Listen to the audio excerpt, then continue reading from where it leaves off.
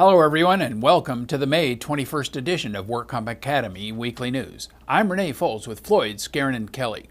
Thanks for joining us today. Let's get started with our litigation report. The Court of Appeal ruled that a dispute between a comp carrier and their insured was not subject to arbitration.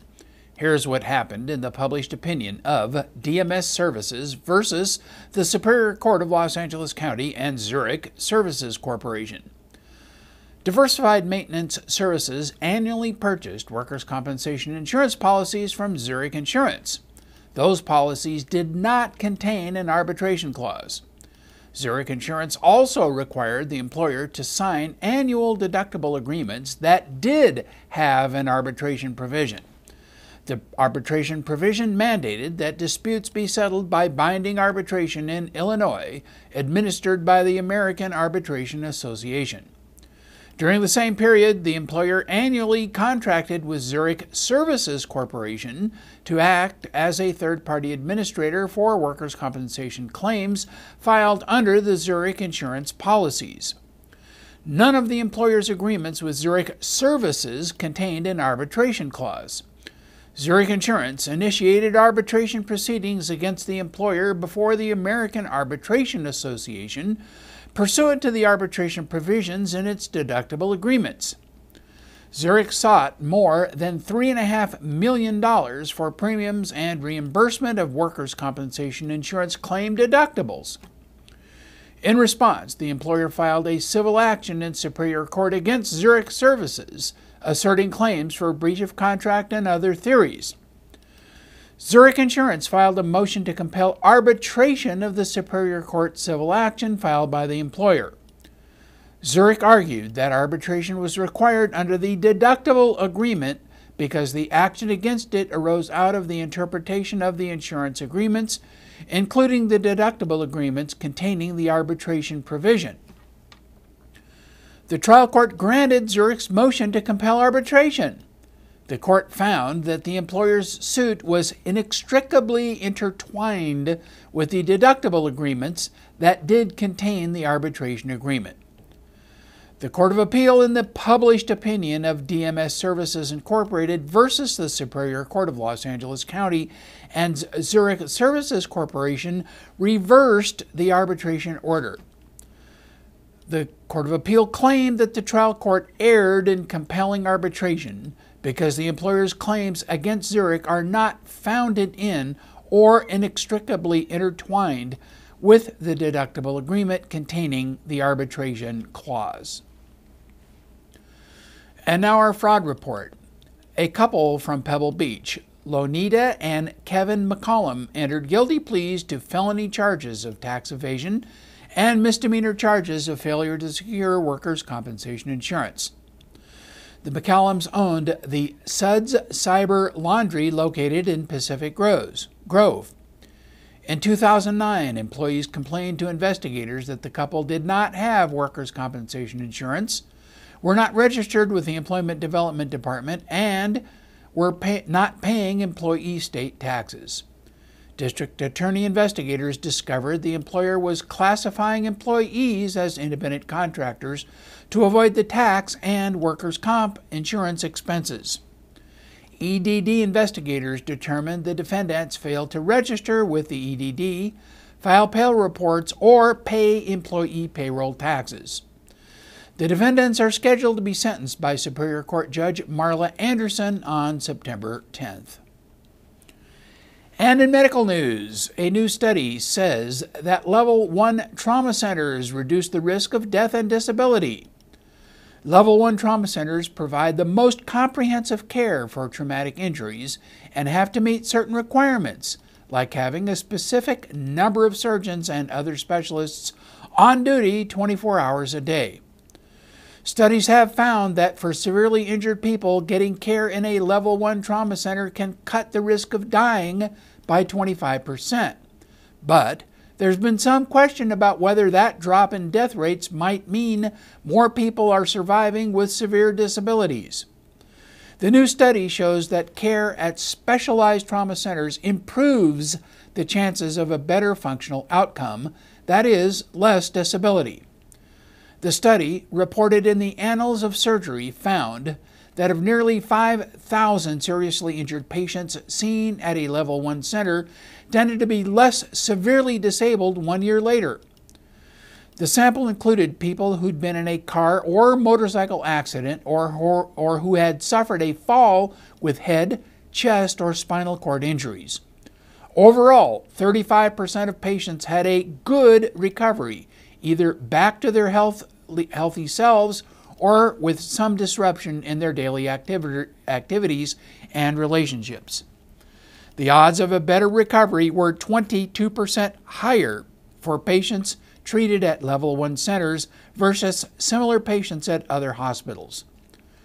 There are studies from San Diego, Los Angeles, Maryland, and Milwaukee showing similar results as the current one. Workers' compensation physicians say their fees are declining nationwide. Some doctors say that workers' compensation has long been regarded by many medical providers as being one of the best sources of reimbursement. Historically, workers' compensation claims were reimbursed at 1.5 to 2.5 times more than HMOs, Medicare, and other commercial health plans. The higher reimbursements sometimes, but not always, resulted in higher profit margins. But that is slowly changing. While the workers' compensation reimbursement is generally good, it is not as good as it used to be. Illinois recently enacted legislation which reduced the workers' compensation fee schedule by approximately 20%. Other states have made reductions to their workers' comp fee schedules or are in the process of making such reductions. Tennessee is currently engaged in its notice and comment period for proposed regulations to workers' compensation reimbursement. And in February of this year, Florida's House of Representatives passed a bill to close what it termed a loophole in the workers' compensation system for physicians' sale of repackaged drugs. Delaware also reduced physician reimbursement by migrating from a usual and customary and reasonable fee approach to a fixed fee schedule. Most states attempt to limit workers' compensation costs through provider fee schedules. Many of these schedules reimbursed at a multiple of Medicare, even though Medicare-based fee schedules have no relationship to the cost or value of the medical care provided. California, Maryland, Pennsylvania, and Tennessee are just a few of the many states that tie their workers' compensation fee schedules to Medicare. Other states use historic Medicare rates in arriving at a fee schedule. Pennsylvania's fee schedule is at 113% of 1994 Medicare, adjusted annually by the percentage change in the statewide average weekly wage. A government study found questionable billing practices in 4% of American pharmacies, particularly independent retail drugstores. The report was issued by the U.S. Health and Human Services Office of the Inspector General.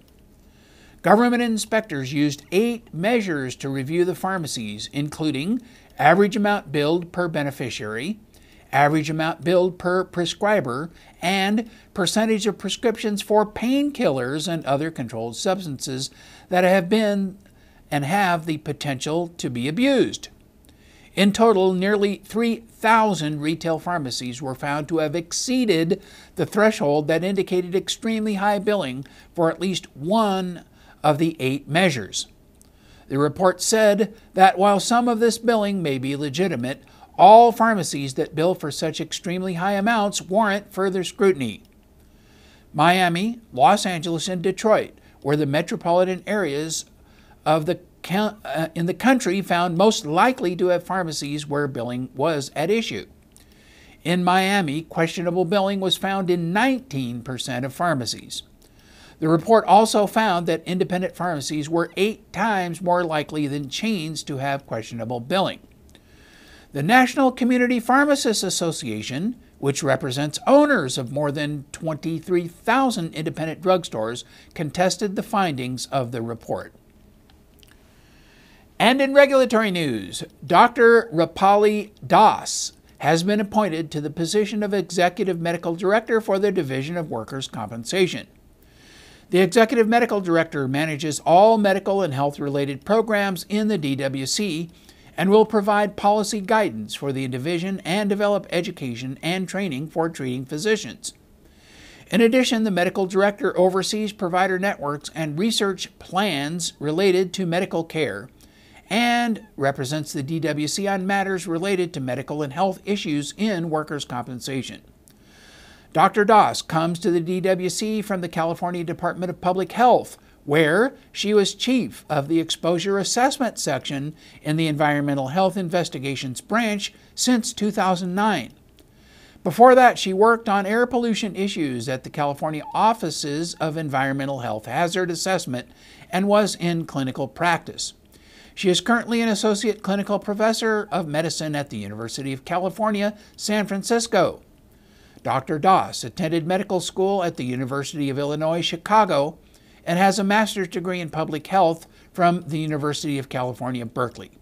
She is board certified in both internal and occupational medicine. This position does not require Senate confirmation. Cal OSHA issued over $150,000 in fines and penalties against Vista Paint Corporation, a large paint manufacturer and retailing company. Vista operates 48 retail stores in the region.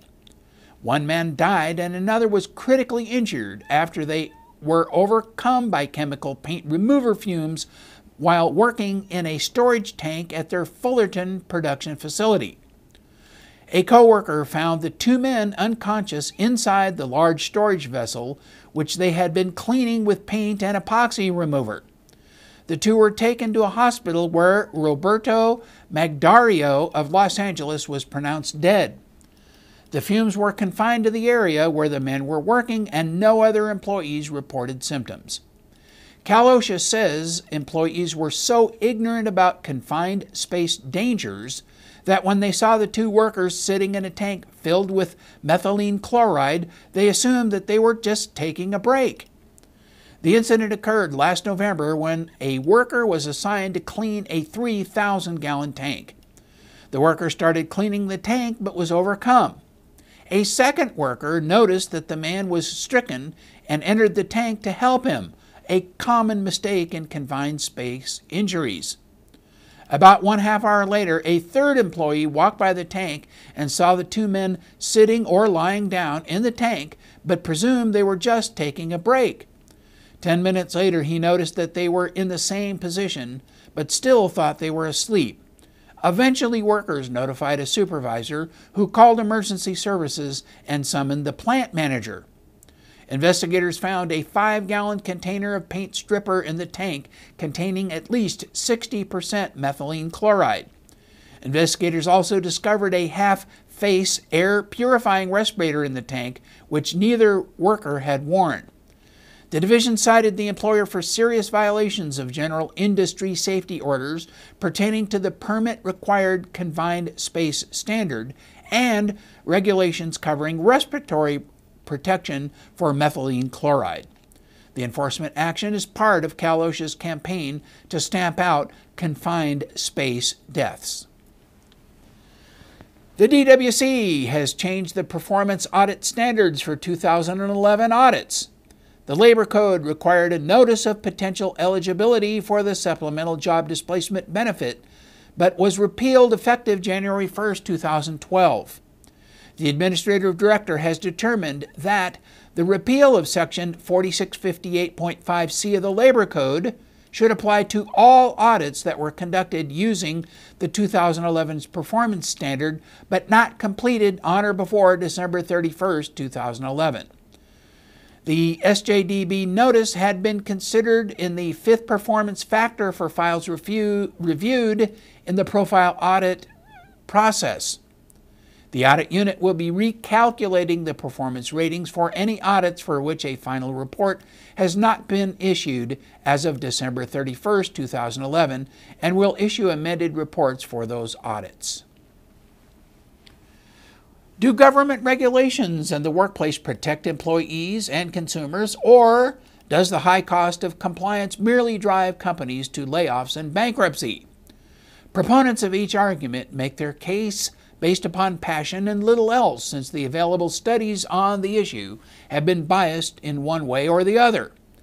Now, a new study designed to produce more objective results has shown that random safety inspections do indeed improve safety without leading to burdensome expense or job loss.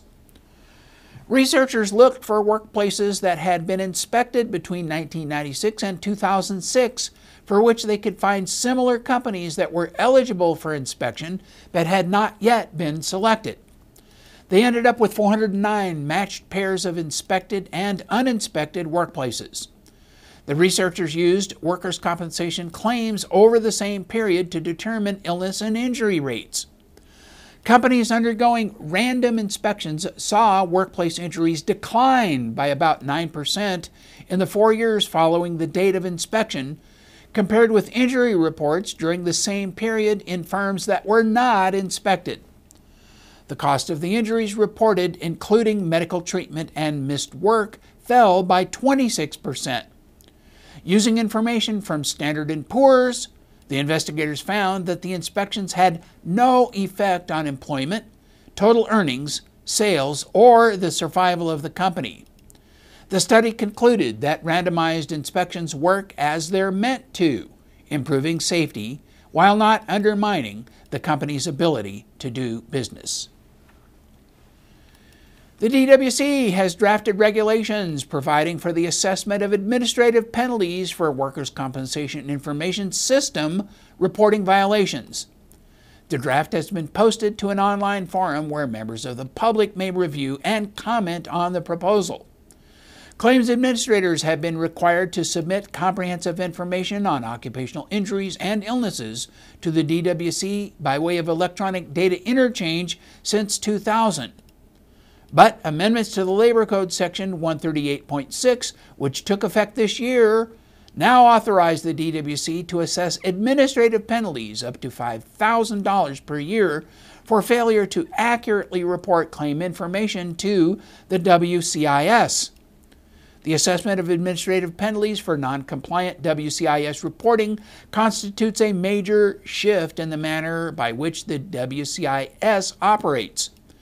Previously, the DWC solely relied upon voluntary compliance by claims administrators to submit complete and accurate data to the WCIS system.